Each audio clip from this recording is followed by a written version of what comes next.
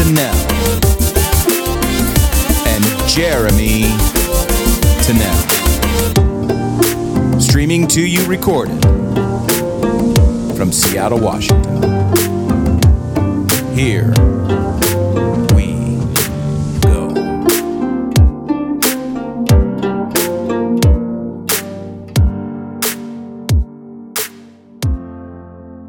Hello, everybody, and welcome to another episode of the Plowline Podcast. Today, Jerry and I are going to be doing another in the series of Down with Brown, All Right with White. This is episode number 3. How's it going? Episode number 3 of Down with Brown, All Right with White. Yeah, so I guess it's volume 3. Volume 3. Episode 11, volume 3. Episode 11, volume 3. You're supposed to say that you're down with brown, and I'll say all right with white. Right, I forgot that. Yeah, I am down with brown. And I'm all right with white. People are, I bet there's people out there that are like, what the fuck? Probably. But that's the point. Right. It is. You know? It is. It's the point. And, but I think what I want is I want to make sure that everyone knows that, sometimes, or the conversations that we have on the Plowline Podcast is really the kind of conversations that can trigger some people. It can make people upset. It could, it can just evoke emotion. And so if they're going to listen to this podcast, I think we should really preface it with the fact that just stick with those emotions. Stick with it and ask questions, ask yourself questions. Why am I feeling this way? Why is it that when a brown girl says that she's all right with white, I feel a certain way? You know what I mean? Yeah. Yeah, and I think that, the other piece of that is that it's we're playing with words a little bit. I mean, right. One of the things we talk about a lot in our household is this idea that, there's really no such thing as white, and there's, at least as far as the skin color is concerned, and when we're reducing ourselves down to the color of our skin as an identifier, we are really actually identifying reducing ourselves down to the lowest common denominator. Lowest. We're not talking about ethnicity, where your people come from. We're not talking about indigenous roots, which all people have, including those of European descent. We're not talking about we're not talking about any sort of precision of language in the conversations around ethnicity, inclusion and what that means. When we're just talking about the color of people's skin, it is the simplest form of description. Well, it's what we see, right? It's what we see, and we judge things, we relate to things by what we see. And a lot of times we can also look at a person, and even though to me, I'm looking at a person who is of European descent or white, I can automatically make an assessment about them that they're not indigenous. They hold no blood of their ancestors because they look white and they're blonde hair and blue eyes. And I think that's kind of bullshit because... Yeah, it's a completely inaccurate... Right. It erases everything else of who they are. Right. And sometimes I feel that individuals who show up the way that we perceive someone to look. So if someone is Filipino and I can look at them and I'm like, oh yeah, they're Filipino, so things match, then it's easier for me to just treat them or speak to them or interact with them on how I would with any other Filipino. Sure. I mean, your family didn't grow up in the Philippines for 5 generations, but you still have enough Filipino cultural roots in, within your family in order to even be able to somewhat relate to an individual who grew up in the Philippines. Although it is interesting to see how the dynamic between somebody who has Filipino roots and grew up in Hawaii or even California, right, and somebody who was born and raised in the Philippines, and see how that dynamic changes when you interact with those individuals. Oh, absolutely. Absolutely. Yeah, we've talked about this on the podcast before. The best description for whiteness, and from our perspective, and really the proper place for where whiteness should kind of be placed in this conversation is whiteness is a social dynamic, and we call it the cloak of whiteness. That some of us are born easily able to don the cloak of whiteness. And those are people who might be blue-eyed and blonde-haired on the outside, but could easily have 25%, 1/3, percent more or less of African American DNA, Asian DNA. That it absolutely could exist within those people. Right. And so that's what is called white passing, and then the cloak of whiteness can also be donned by people of color, people who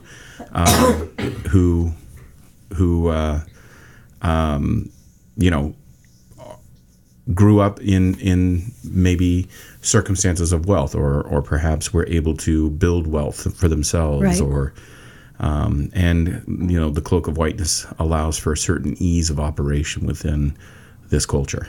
Right, exactly. And I donned the cloak of whiteness. Still do. And and it's like we can find a place of grace and power when we realize and we can actually see ourselves as being able to code switch, for people of color. And I know it's really difficult for some people to hear that. And it's sad because, here we are, we're talking about our DNA. We're talking about the blood quantum. We're talking about, how much percent we are of, this ethnicity and that ethnicity. A long time ago, everybody was just, Native American or Hawaiian. We had all of these singular ethnicities around the world.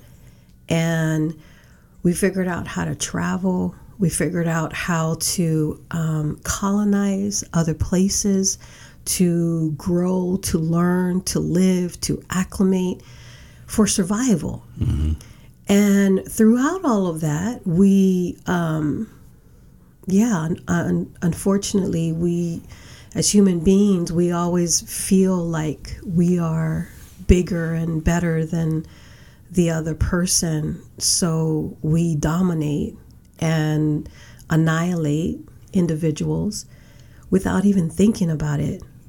And every culture has done that. Every culture has done that. Yeah.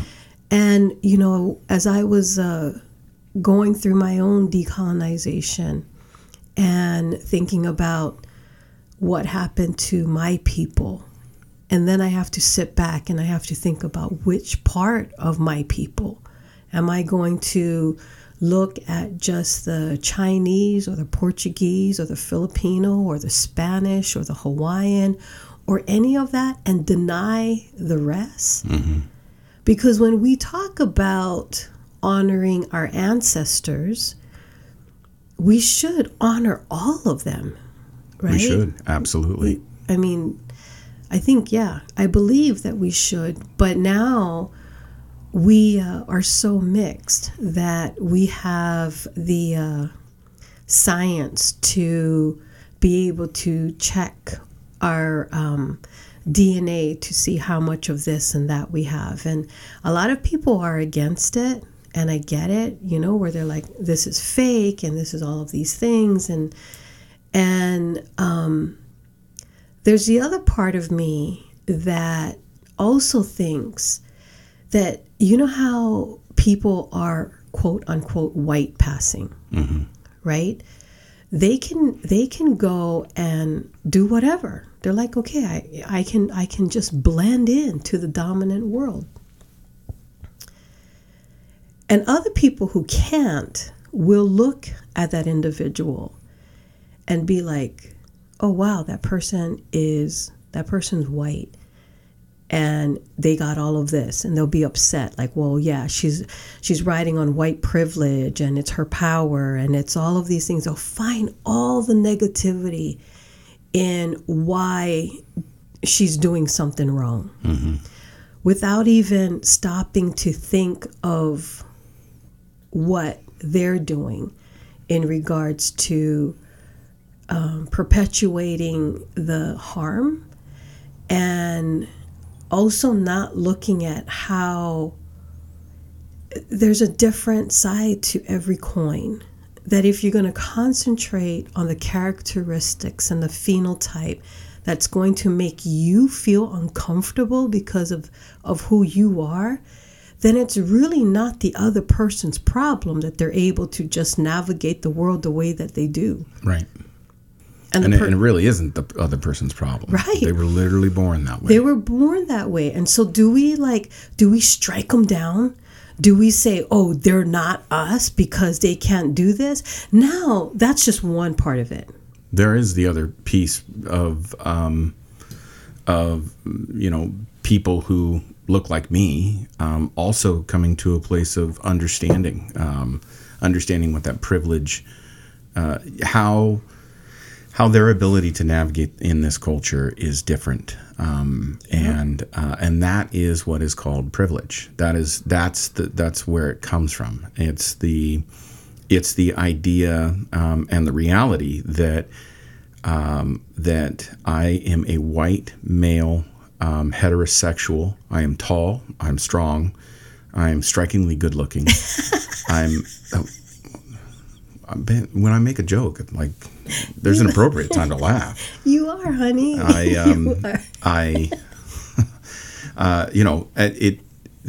There are certain things that come with that, that are inherent, that I've had to learn along the way, become aware of along the way, and could have made choices in order to double down on some of those things. Use them in ways that would advance me or better my situation, but might not necessarily be the right thing to do. And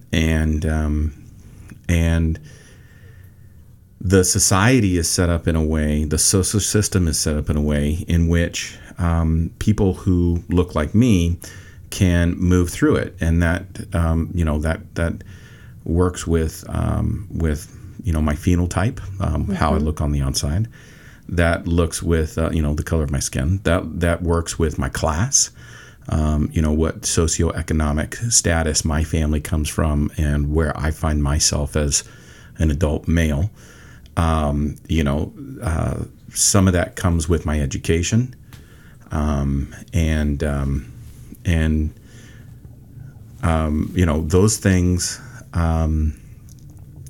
those things all allow me to navigate this culture differently than somebody else, and to become aware of that, to take an inventory of that, and it takes, it's an ongoing thing. Once I kind of become aware of this place that I'm in, then I can then begin to utilize that as a lens in order to begin to I build that lens and look at the world. And the place in which I live makes a huge difference. If I live in a community that is that is predominantly European American, they look like me. Right. My opportunity in order to build that lens, to be able to challenge myself as far as my perspective and my privilege and where I'm coming from, becomes way limited. And there's a lot of people who live in the Midwestern United States. They live in the foothills of the West Coast. They live in the Appalachia. They live in all kinds of different places in this country where there is no exposure to people of color. Maybe they've got, one kid in school or something. Right. But it's limited. Right. And, it's like, and it's okay. It's okay that that's how they live. But they also have to realize that that is a small bubble compared to the rest of the world. It's a small bubble compared to the rest of the world, but that also requires another lens. Mm-hmm. And that is a lens of community beyond their present, right. where they right. presently are located. It's community beyond their current location. Right. And the most logical connection to that is they're a part of the greater American community. And with that, if we really want to begin to hone, let's say I live in this place where it's predominantly people who look like me, or everybody looks like me, and I do really want to kind of hone this perspective. I can project my sense of community, my sense of place beyond where my location is. So America, or the state of Louisiana or the state of Alabama, mm-hmm. right? Mm-hmm. And then I can think about, all right, what's the history here? Okay. If it's Virginia or Louisiana, well, these were major slave ports. Okay, so there's that. Millions of people were brought in over the course of about 180, 200 years, forcibly taken from their homelands and brought in here. So now we can kind of think about that. Then we can kind of think about the history and the mathematics of that. Okay, so we're talking about 600 years of slavery, which the United States was hugely a part of, and we're only about 160 years away from emancipation, which leaves 460 years of slave trade in the Americas. So we've got way more time in mm-hmm. as a group of colonists and country within the boundaries of slavery than we do outside of slavery. What effect does that have? Right. Do we really think this conversation is over? Do we really think the civil rights movement in the 60s was the end of it? Mm-hmm. So we can start to kind of utilize these greater perspectives on community and question these things and gather information to build that lens for ourselves, even when we aren't necessarily experiencing interpersonal interaction with people who don't look like us. You just did something really interesting, and I just recognized it, that you start way out here. Like you start, for me, the way that I'm looking at it, I'm like, wow, he starts way out here with community. I don't think that's where it starts. I think it starts with right where you are. I think it starts with relationships. And if you are in, I just totally heard you gulp that. Yeah, I got the noise gate too high.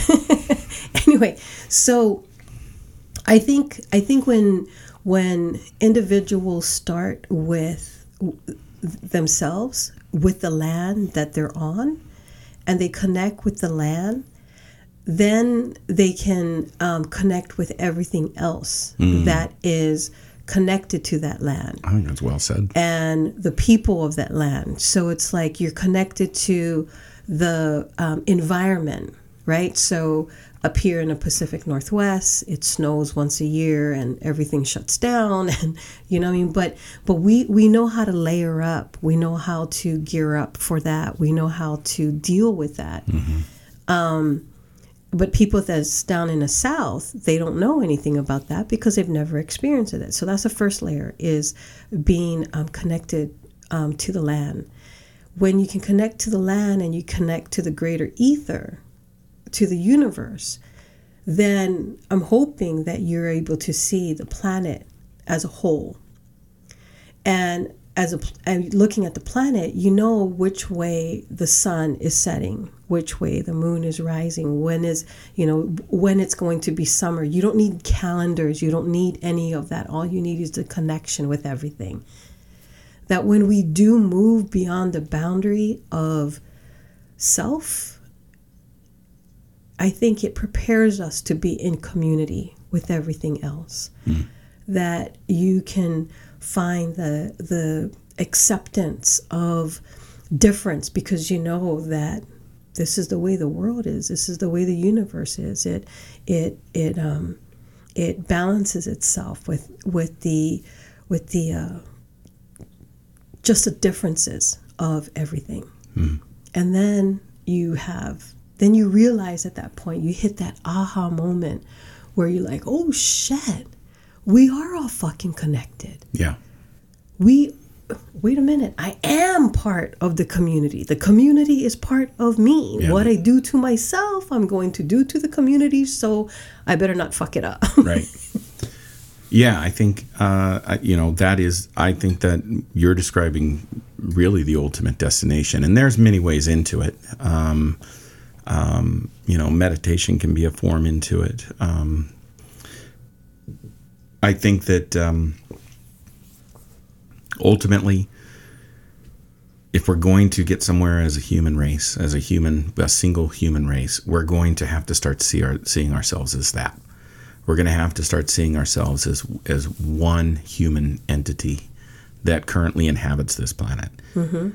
Because the reality is that in 300 years, I just, with where we've come in 150 years, in 300 years, I just can't imagine, unless we really, really, really want to make something out of it, I just can't imagine why and how race and ethnicity would be a continuous issue. Like, we have an opportunity in order to talk this out, in order to work this out, in order to figure this out. Right. Well, I mean, and imagine the power. Oh my gosh. Okay, so imagine this. You have your people, right? Your people is like up in the northern part of the world. So you know how to navigate snow and everything like that and all these things. My people are down in the islands. We know how to navigate waves. We know how to navigate the ocean, the stars. Right.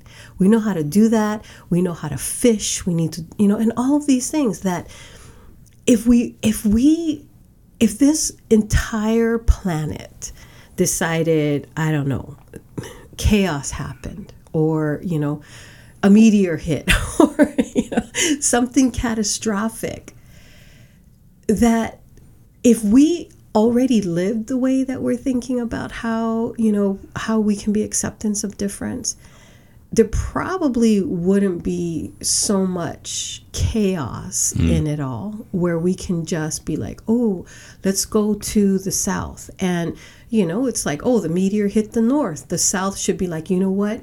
Welcome your doors. People are going to be coming in, and we need to teach them how to fish. We need to welcome them to our land. We need to do this. I mean, that's what I would like to think happened with my people, right? I mean, my ancestors, that of all of these mixed race that I have, that instead of looking at the Spaniards coming over and raping and pillaging the villages of the Philippines, that they were like, we need your help, and the Filipinos were like, come on in, we got food. Yeah, but that's not what happened. I know. I mean, that's in my head. I'd like to look at that. Yeah, I think that as we do have the potential to make a different decision, rather than in catastrophe or going forward in how we choose to interact with each other. But it's going to depend on, we're going to have to become a species of abundance, not a species of scarcity. And we're going to have to realize that that the universe is a place of abundance, and that's oftentimes difficult to see for ourselves when we are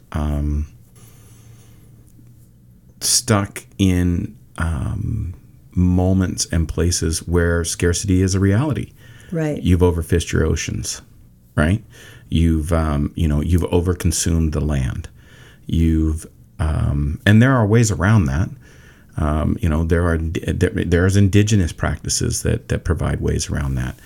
Part of it is population as well. There's almost 8 billion people on this planet. Mm-hmm. How many more? Right. How many more until we got to start shooting them into the stars? Exactly. And don't get me wrong. A lot of people, it's like when they hear me, speak, they can hear only, maybe part of my message, and they will take that message and they will like make their own stories up about it without hearing the whole entire message. So people that, if they just heard me say, oh, we're all about love, we're all about caring, we're all about this, and we should like love one another and everything. Okay, yeah.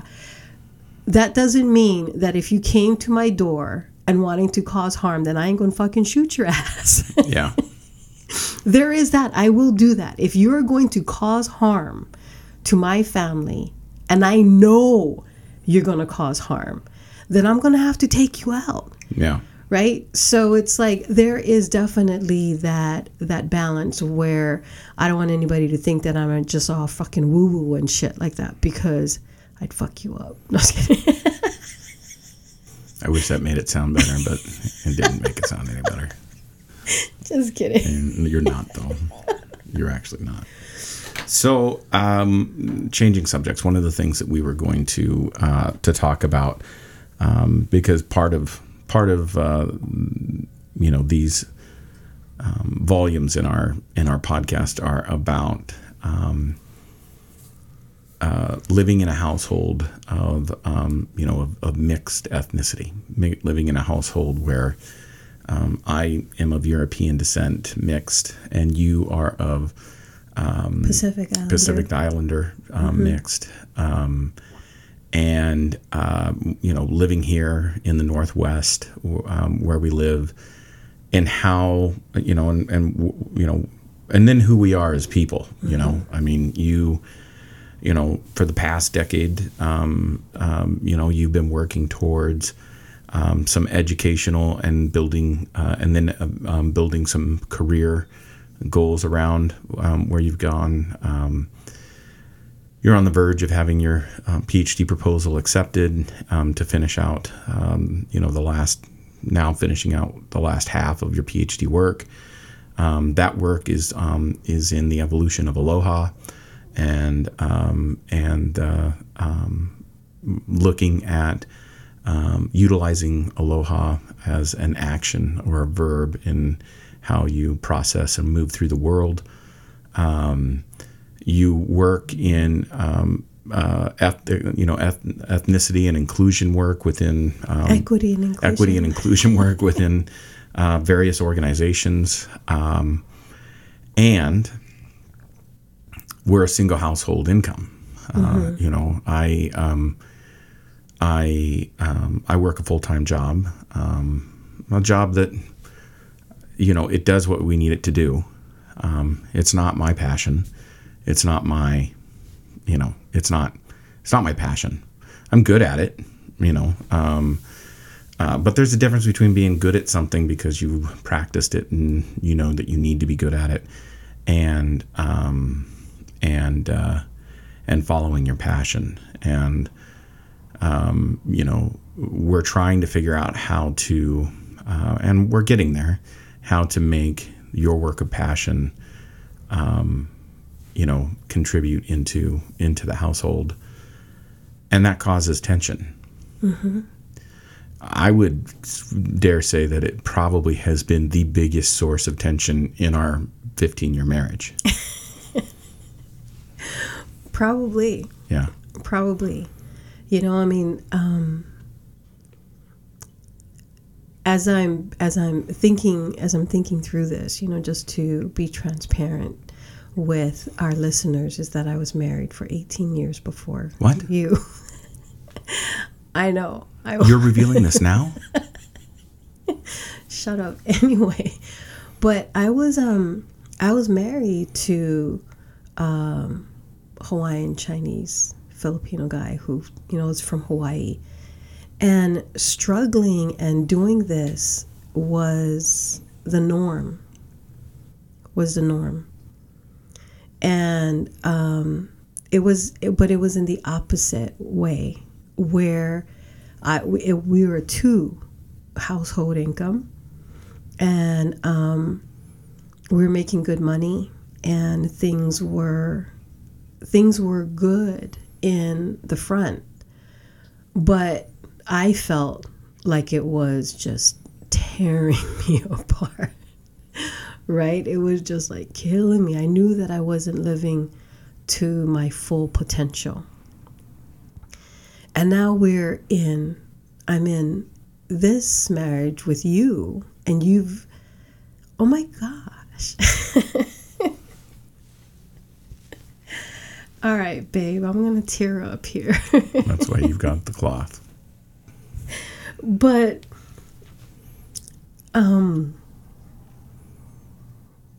I think you being able to hold that space has brought me to this point where I could go through, I think one of the most important things in my life was the transformation, was the decolonization of everything that I was fed and that I was told I needed to be. And that's hard. That's hard work. And it's not the kind of work you can do overnight. No. Right? So there's layers and layers and layers. And, I think one of the thickest layer that I had that almost break us up was when I started to touch upon race and the racist systems that we exist in. Mm-hmm. And then realizing that who I am or where I've come from and the color of my skin has placed me into this category of being lesser than, because I didn't have access to education, because my parents weren't educated, and I was a first generation higher ed, and all of these things. Your native tongue is Pidgin. My native tongue is Pidgin. And, realizing that, holy cow, this is where I'm from. I am from this system, or this part of this racist system, to keep the oppressed. I didn't even know that I was oppressed. I didn't understand. I was like, wait, no, I have a loving family and all of these things, but where did you live? I lived in the projects. That is way back up in the valley, away from the tourists, right? Like just being tucked away. And I didn't think about that until this decolonization, where I was able to get up onto the skyrise and look down at myself. And I'm like, oh, shit. Mm-hmm. And then I looked at you. I'm like, it's because of you. It's because of your people. This is what you did. This is why I'm here. And then, that was that layer. And the other layer was like, oh, whoa, wait a minute. Hold on here. If there, Audre Lorde talks about how you can't dismantle the master's house with the master's tools. Mm-hmm. And I have to think about that, and I'm like, wait a minute. Okay, this is what they did. This is the master's tools. This is the master's house. Well, if education was part of the master's tools, maybe I need to step into that realm, get to know their language, get to know their style, get to know everything else that they do, and then dismantle the system. Maybe that's why I'm not getting anything in higher education, because I talk about dismantling the system. Well, that's why you're not, as far as full-time work that's why you're not getting any jobs. How many oh my God. How many interviews and how many decline letters have you received? Okay.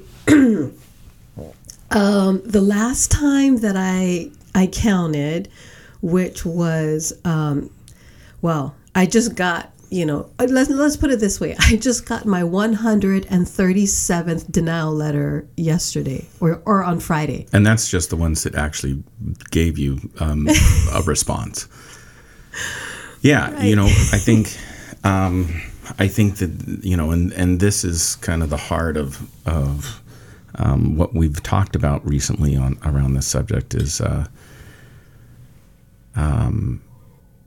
there's also another pattern to add in here before we jump into that, which is you've applied for numerous director, executive director, VP, which you have the experience for, you have the education for, you have, you are qualified, and you are a predominant face within this region of that work. When you go within the communities of organizations in which you work, people know who you are. You even have a fan base. Yeah, no, you don't think so, but you do. And predominantly, in fact, I would love to see a study done on this. The people who end up getting hired for executive director of equity inclusion, vice president of equity inclusion, and I started seeing this pattern for myself, right? Like you would pull up these profiles of the people that ended up getting the position, and I'd be like, that's a white lady. That's another one. That's another one. That's another one. That's another one. That's another one. Oh, there's a gay dude. That's another one. That's another one. Right? Like, that's like, what the fuck's up with that? Why in the world are what appear to be heterosexual European descent women being hired for these positions? Yes, they have education. Yet many of them actually have degrees in equity and inclusion. Many of them are experienced.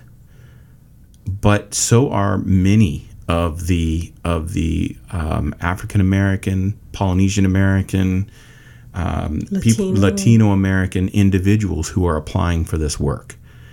And it could be completely anecdotal. I could be completely off my rocker. I would very much like to see a list of the positions within corporations, education systems of people who are upper management and above, equity and inclusion departments of, type departments. And I would like to see what their ethnic background is. Because if we're hiring people who are not traditionally the individuals who have firsthand experience with the struggle of equity and inclusion, and we're hiring people who are coming from the place of privilege within that dynamic, we're not changing shit. Right. We're not changing anything. Right. What we're doing is we're managing. Mm-hmm. We're managing shit. That's what we're doing.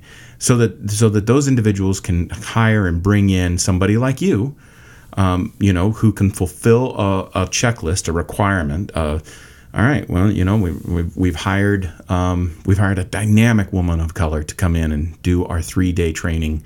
And man, is she just really going to? She's got a unique way of talking through these issues, and that's great. That's great, and it can have real individual change on individuals.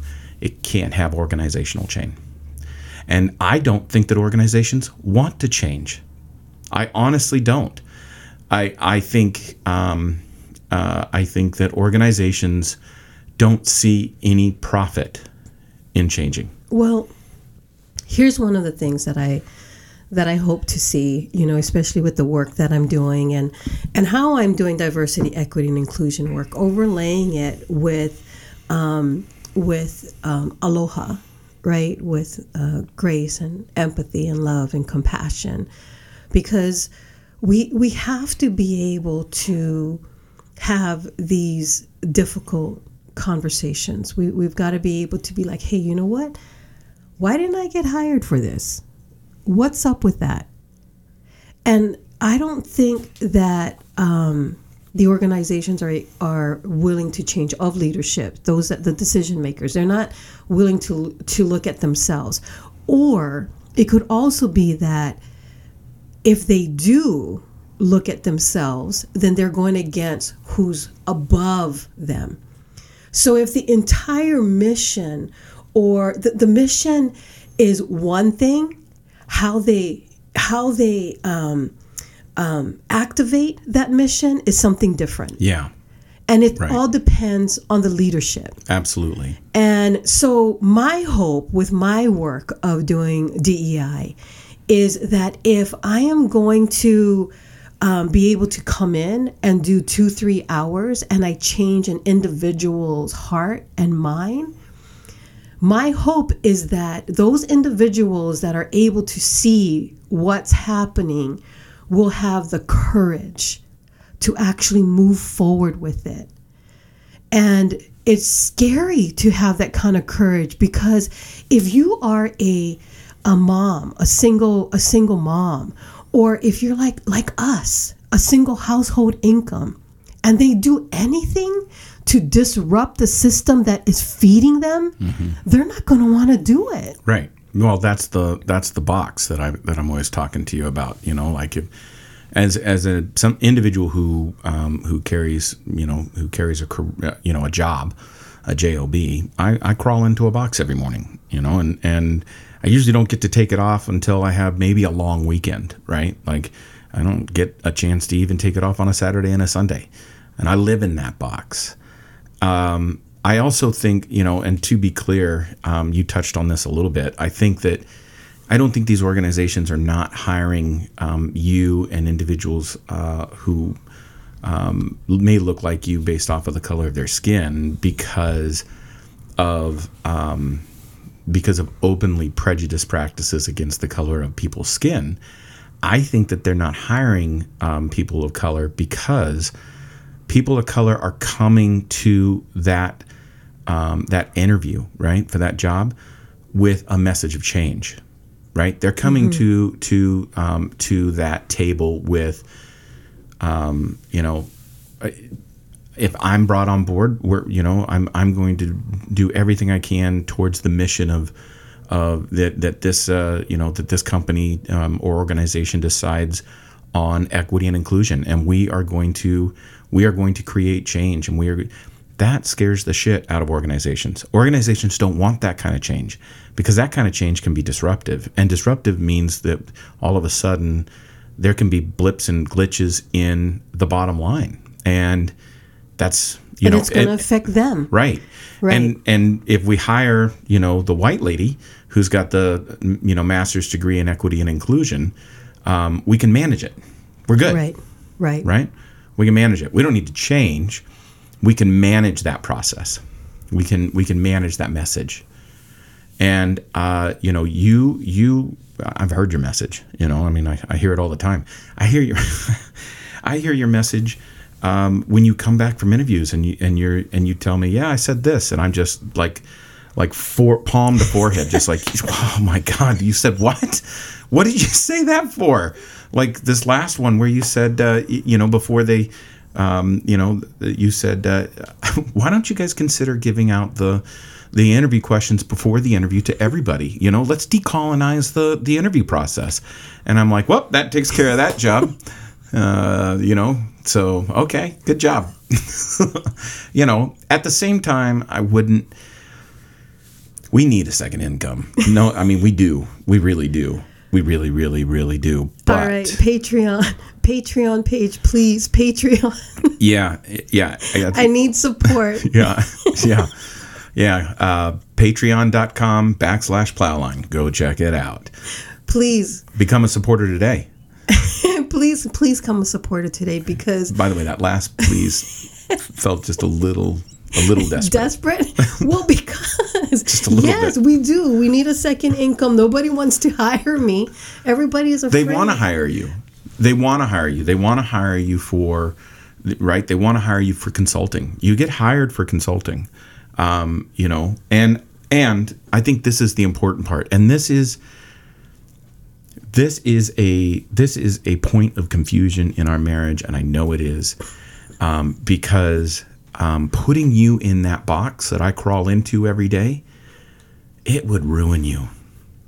First off, you wouldn't stay there, right? Like, you know, you would have that job for 3 months, and then they would find a way to just be like, hey, thanks so much for being a part of this organization. There's no need to come in tomorrow or the next day or ever again.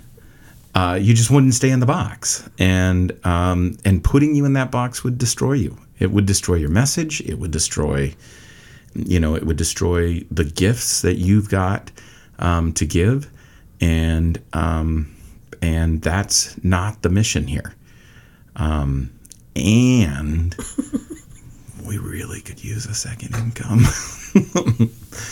I know.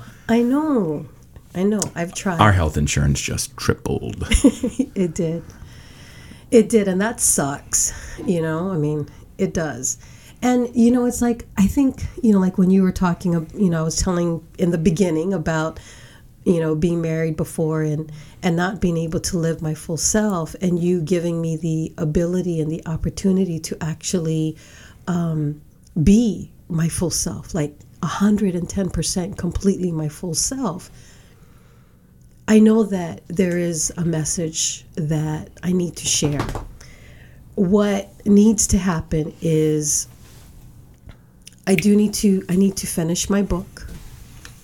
Yes, you do. I need to finish my book, so that way we have that, and I want to go global. I want to be able to take this message of aloha, and, you know, I mean, and just to let people know, if you haven't heard the other podcasts, that my research work, my doctoral work, is actually looking at how we can set the space to engage in aloha. And the aloha that I'm using is a derivative of two words of the Hawaiian dictionary. Alo meaning front and ha meaning breath. And the etymology of aloha, the aloha that was defined by ancestors a long time ago, claims aloha to be love and grace and mercy and hello and goodbye. And I've taken aloha and expanded on that, on the way that we engage in triggering hardcore conversations that can actually change people's perspectives, needs to come from a place of grace, love, mercy, and empathy and compassion. Because if we're not able to come to the table to have these difficult conversations with love, then we're just arguing. Mm-hmm. And when we argue with one another, we're not able to hear one another. And when we're not able to hear one another, we're not able to see one another. And if we can't see each other, why should I even fucking care for you? Yeah. Why would I even care for your existence? Yeah. And that's the aloha that I've learned to not only understand, but to live and to be. And that's the message that I want to share. And babe, I wouldn't be able to have gotten to this point in my life if it wasn't for you. Well, I appreciate that, because Punch it in. All right, I'll punch it in. Mm-hmm. I would not be able to get to this point in my life if it wasn't for you. You know, and I mean, here we are. We're having. If there's one thing about our relationship that's always been true, we've always had great conversations. We've always encouraged each other to dig deep, and here we are sitting behind these microphones lately, doing that with other people. This is awesome. This is exciting. You know, it's exciting to watch you do what you do. You know, I mean, I struggle with being 46 years old and you know, and having a job. I always envisioned myself as being something more than a you know, a day-to-day you know, traffic slogger. But But at the same time, through your encouragement and oftentimes very confrontational encouragement, because I'm not always an easy person to listen. I don't listen very well sometimes. I've discovered my artist. Over time, I've discovered my artistic side. I love my painting. I love this podcast. I love, I love the things that the space in between the notes of my life is growing. Yay, babe, look, you found gratitude.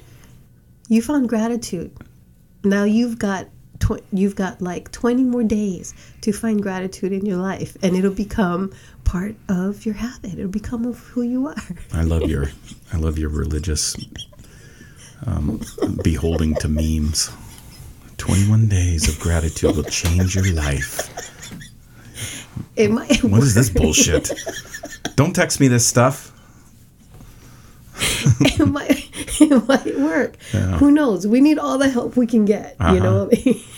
Well, that's the problem, right? Is that I'll get in a good 3 days, and then come home and be like, "This is bullshit." I know. I know. No, I mean it. This is bullshit. I know. And this is where the resilience comes in. Yeah. Is being able to understand that nothing is permanent. Nothing is permanent. Change is constant all the time. And how we feel in one moment, we may feel differently in the next. And sometimes we can get it all bunched up, though. Yeah. We can feel like this is our life every single day. But there's so much more if we're able to have the resilience to stick with things in that, the adversity. We can find ourselves moving towards triumph and knowing that, I've been here before. I'll get to the other side. Let me just breathe, which is where meditation comes in. Mm-hmm. Being connected back to yourself, being connected to your na'au, to your stomach and your heart and your body and the earth and everything else around you. It's like just getting centered, So yeah, it's like I totally believe in, there's so much, but yoga and meditation music and all of that, just to get centered somehow. I'm always listening to. Always. Always. Always listening to meditation music. It's because I've got to make sure that my vibe is right. Yeah. It's like a Gail Stringer over at the Hawaii General Store. She calls Kiapu the Pono police, because Kiapu's got to make sure that everybody is staying Pono, everybody's staying right. And Gail is pretty cool because she's haole. Mm-hmm.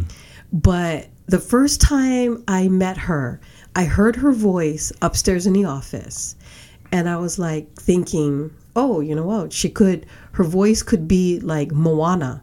And then she comes down and she's white, right? She's haole, she's blonde hair. And I was like, oh, cognitive dissonance, right? I didn't know what to think, because in my head, I had brown girl, curly hair, flower in her hair and everything. And in front of me is this straight, blonde-haired, blue-eyed woman. And I was like, you just blew my mind. And in that moment, I was able to articulate that to Gail, where it's like, holy shit, you're haole. And she's like, I get that all the time. She was born and raised there, right? Yeah. So she's really cool. Mm-hmm. She's really cool. So I don't know where I was going with that. It's a good story. It's a good story. Perspectives. Go visit the Hawaii General Store if you're in Seattle, Washington. It's just outside the U District on 45th Street. All right. So are we wrapping up? Yeah, we can wrap up. Let's talk about a couple of things before we do. So, gigs you've got going on. Well, I am actually going to be doing I forgot what it is, but I'll be at Edmond School District. I'll be speaking at Edmond School District on the evening of the 27th of March. And then I'm doing Day of Dialogue at the Duwamish Longhouse on March 30th. So March 27th, March 30th. Ooh, what else do I have? Student of Color Conference in Yakima is coming up. Step Up. I'm doing Step Up. Moving racial inequity forward, I think is. I might be screwing it up. Sorry, Tammy, if I am. But that's going to be over through the leadership Snohomish County. Mm-hmm. So I'll be at, I think, the Convention Center in Linwood. And that's sometime at the end of April. I'll be at Grays Harbor Community College doing a DEI workshop there. You've got Navahine Okamana coming up, The Power of Women. Wait, that was just April. That was April. So yeah, in May. Yeah, that was just in April. In May, on May 11th, we have, the Navahine Okamana, The Power of Women Summit coming up at the Hollywood Schoolhouse in Woodinville. Mm-hmm. We just had our kickoff on Saturday. It was amazing. Thank you, everybody who came out that made it successful. And there was some amazing energy in that room. Oh, yes. That is the mana. That is the energy that, that my team and I bring. Because seriously, I wouldn't be able to do it without my team. Yeah, you've got a good team. I have a fucking amazing team. Who is the Power of Women Summit for? The Power of Women Summit is for all women and also identifying women as well too, open to LGBTQIA.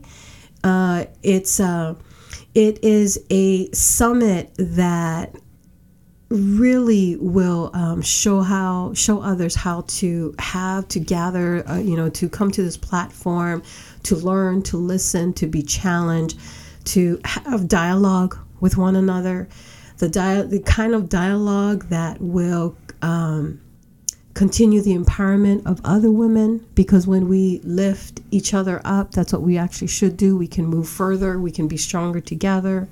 And also having the conversation about advancing justice and peace. You've got some speakers going on there too. We have some amazing speakers that is going to be there. We have Erin Jones. We have Davina Dorr she is the deputy director at the city of Bothell. We have Keela Hall is going to be there. We have Shomina Abji. We have Rosemary McAuliffe. Senator Rosemary McAuliffe is going to come in and she's going to say a few words. She's actually the one that is hosting the summit at the Hollywood Schoolhouse. We have Paula Gianturkel that's going to be coming in from San Francisco. She's an author of many books around women empowerment. We have Dr. Joy Wiggins that is coming in from Bellingham. What's up, Joy? She's actually the author of the book Sabotage to Support. And she speaks a lot on how women sabotage each other and that we should stop doing that because this world needs us. Mm-hmm. And I'm actually going to be moderating it. So I'm going to moderate the like a fireside chat. So, just kind of like asking the speakers, the keynotes, questions and everything in dialogue, kind of like this. So like having a live podcast with them. And I'm going to put out a survey to the to all of the attendees that, to ask questions, based off of the biography of the speaker, what kind of questions they want to ask. So registration is open right now, early bird registration. It's $50 and then it's going up on Friday, February 15th. So it's already past February. March 15th. March 15th. So this Friday, March 15th, early bird ends. So you can register at www.powerofwomen.rocks. How do you spell rocks? ROCKS. Okay, normal. I don't know. It could have been ROXX. Like that would have been cool. No, powerofwomen.rocks. Okay. ROCKS. All right. And we are, if you found this podcast, but we are on SoundCloud as well as the iTunes store at this point. You can also find us on Facebook, LinkedIn, Twitter. And if you want to participate in contributing or saying a thank you for this podcast, you can go to patreon.com and contribute there. We have it's patreon.com/plowline. Yes, please support. So Don't desperate. put me in the box. Oh my God. Okay, if we're going to go there, let me out of the box. All right. Thank you, everybody, for joining us. Thank you. And we want to continue to make great content for you and really appreciate everybody's support. And once again, you are Jeremy Tennell. down. Oh, my What? bad.